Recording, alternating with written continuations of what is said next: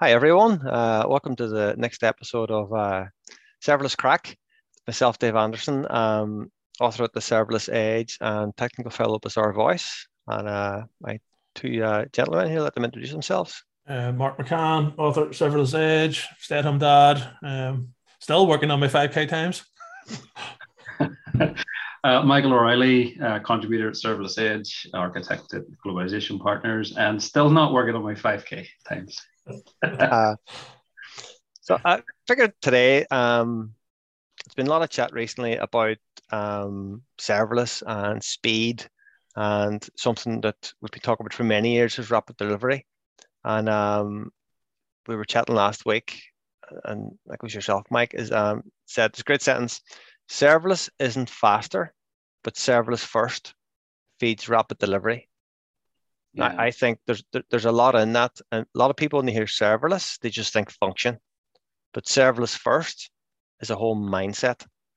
I think there's a lot to kind of unpack with that one. I think in the past there's certainly been, I wouldn't say like a lot of squads operate this way, but there's certainly been attitudes where you can kind of go and spin stuff up really fast and get stuff out quick, and you get out the door and then mayhem ensues. I think our experience has always been around, discipline and, what do we always used to say? Slow is smooth and smooth is fast. So like in this sort of space, we say serverless isn't faster, but serverless first feeds rapid delivery. Well, what do we mean by that is that, we take our time, so we'll design systems, we'll really get into the well-architected side of things, the 5 pillars. So before we go out to production, we're looking at our observability, we're looking at sort of, what we're doing around performance, we're looking at sort of resiliency, reliability, and all that takes a lot of maturity and a lot of engineering rigor. A lot of our squads, first thing they do is assemble their observability, their dashboards, get in front of their metrics, and then kind of begin that sort of iteration process.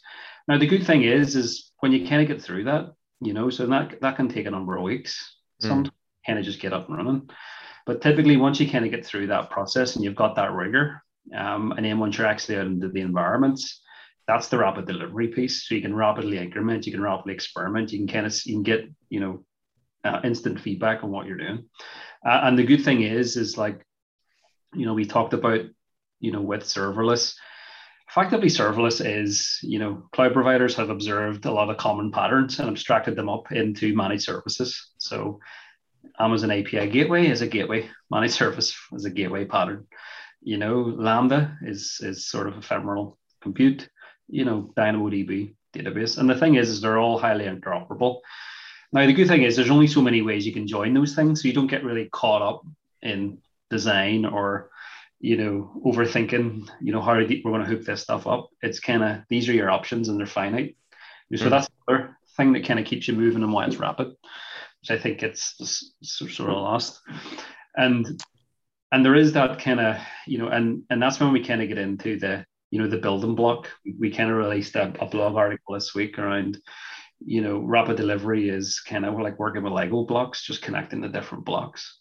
So when you've kind of got your rigor, you've got your base, you're invested and well architected, your team is disciplined in relation to its approach. That's the whole slow is smooth and smooth is fast. And then once you're up and you're running, it's like lightning. Yeah. Well, it's like the analogy that we've been using, the value flywheel. And one of the things that's interesting with the flywheel is you often see it on a steam train. People start building up ahead of steam. You start off slowly, the flywheel turns and it gets faster and faster. And then eventually it's flying along. Like I remember talking to Dan North years ago about software development. And he said a brilliant thing. He says software development needs to be rapid impact. Yeah. And then every time I talk to executives about let's do stuff rapid, they used to panic. It's like, no, we don't want to rush people. It's like, no, we're still going to do it slow, but we're going to build up ahead of steam. And then when we get up to full speed, we're going to be going really fast. So you're not rushing anyone. You're just slowly building momentum, and then you're really getting that rapid delivery. But no one understands that, or very few people understand that. Yeah, I think it's even just the mindset about breaking stuff up into small chunks of value. that you can actually get into the hands of real users, quickly. We have all these, pipelines and patterns, and if you don't actually deliver value to a real end user and get that feedback quickly, then it's all for nothing. It's just vanity, right? And that's something that we've definitely learned, is that we have all these capabilities at our fingertips now. We have these pathways to production, these golden paths. We have these serverless first building blocks. We have all these managed services. But unless you have that mindset, that product thinking mindset, the product design mindset, and think, well, let's get something in front of a real user. Let's get some actual validated feedback. So all of the stuff that you've talked about there, Mike and Dave, it enables us now to have better conversations with the real users about, is this what you want? Does this meet your needs? Yeah, and I think that's kind of where we go back. Like the real proficient squads that do that, they're really disciplined about their engineering approach. Yeah. Like, so when they talk about MVP, they include all that rigor as part of the MVP. And you've seen that in the past where they go too fast and they go out into production, and then before they know it, stuff goes wrong, because serverless is software, at the end of the day. But in order to kind of get into that sort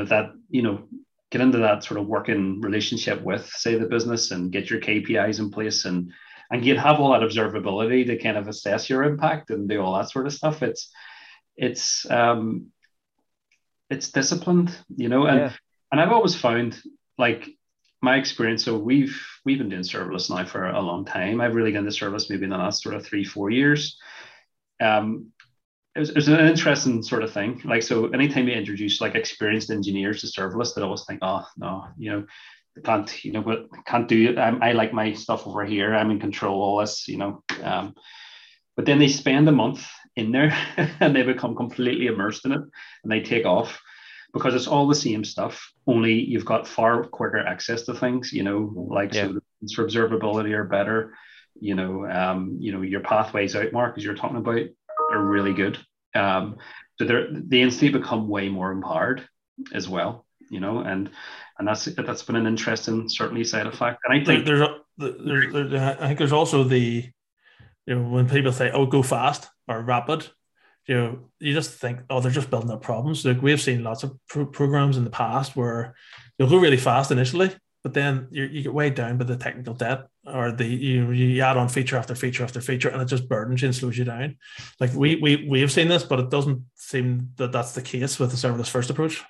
No. And I think that's an interesting part, because like we've a decent amount of experience around sort of bringing teams up to speed, and coaching and facilitating squads embracing serverless first, and that's kind of why we talk about the SCORP process. About SCORP.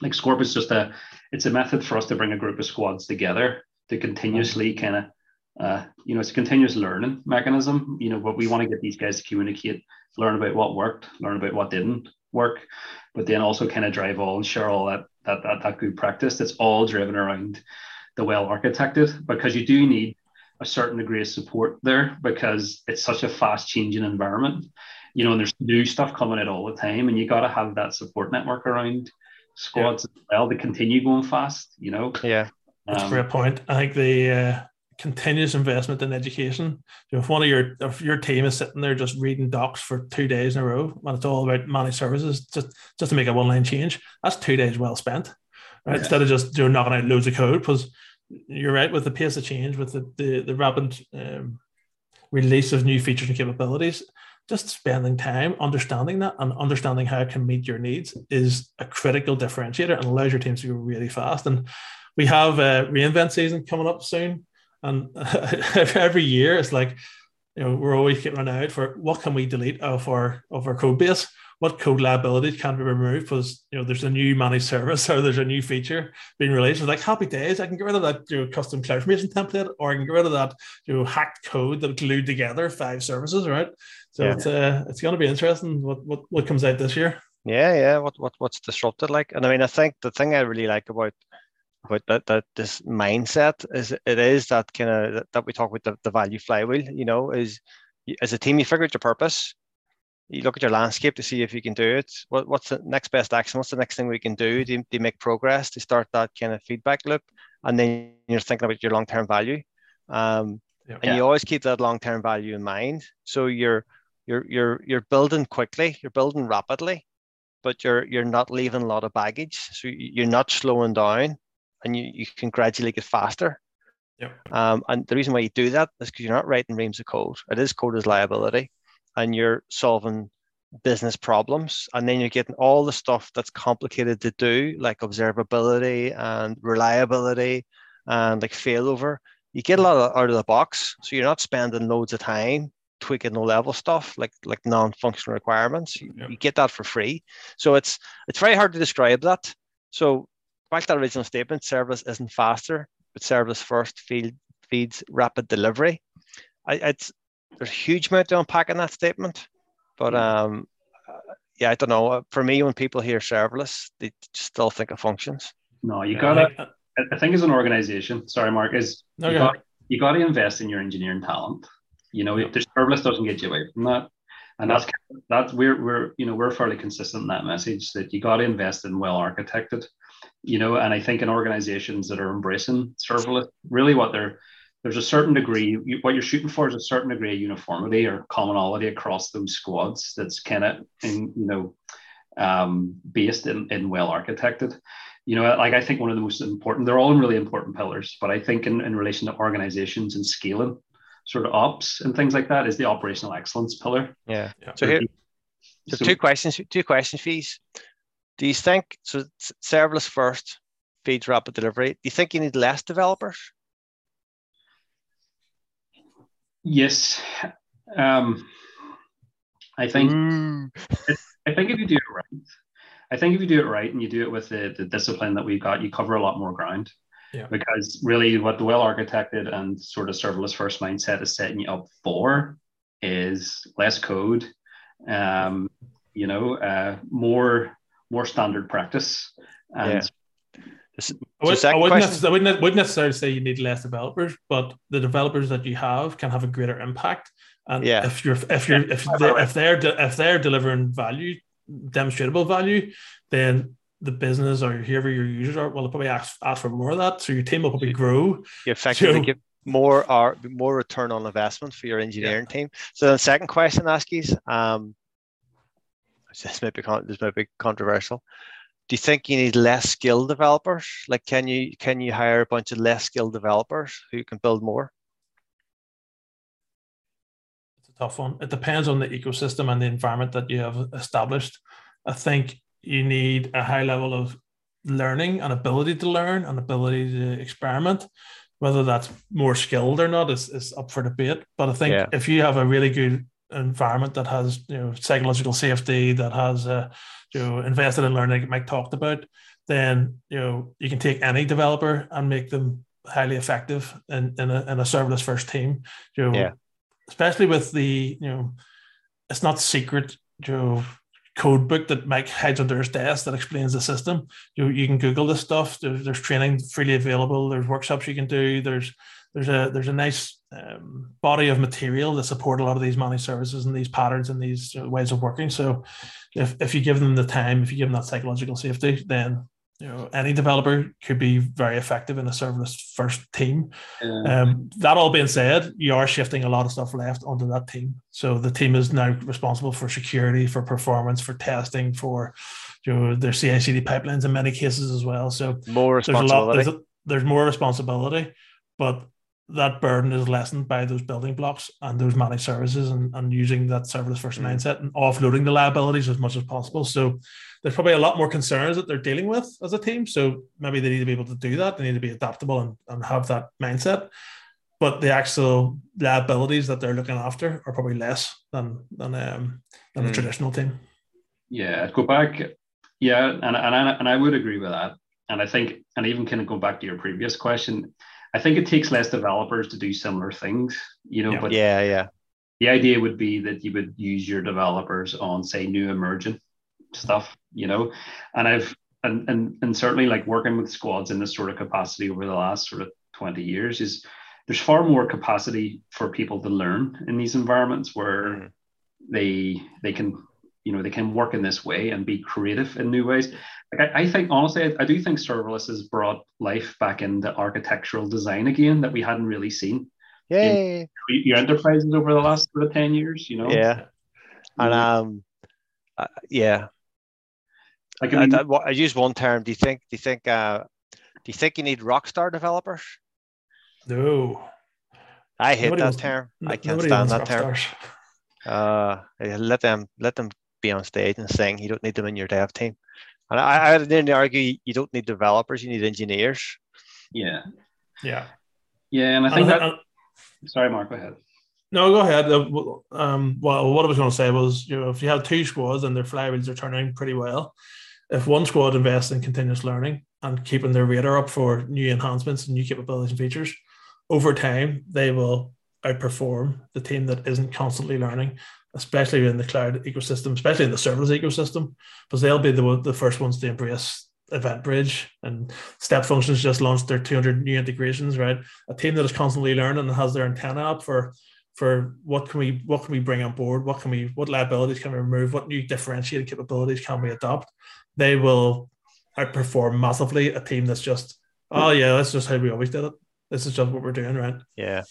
And I think it's different set of skills as well. I think you're starting to see now in those teams, it's sort of the collaboration side of it is really a big requirement. And because it is, when you're kind of working in the way we've been describing, it's very hard to discern, say, the principle, say, from the yeah. Maybe what you get into is a product development mindset. Oh yeah. And then it does become, well, the most senior person on the team is the one maybe making sure that we're following certain processes, or we're keeping our quality reasonably high and making sure that our well-architected reviews are done, and sort of managing relationships with the product owners, and maybe using their experience to help and prioritize as opposed to being the smartest person in the team. Exactly. And I think that structure, that well-architected serverless first sort of structure, that discipline, gives you greater freedom. It gives you freedom to go fast. It gives you that autonomy that you want to give your squads. And we've seen this time again. If they're delivering a well-architected solution and they can demonstrate that to us, then you have a lot of autonomy. Go for it. Fill your boots. Very good. Good stuff. All right, so there we go. That's our serverless isn't faster, but serverless first feeds rapid delivery. We think that's true. So that's the crack. Thanks for listening. Our blog is at the serverlessedge.com. Follow us on Twitter at serverlessedge, and our book is coming out next year. Thank you very much. Thank you, everyone. Cheers, bye.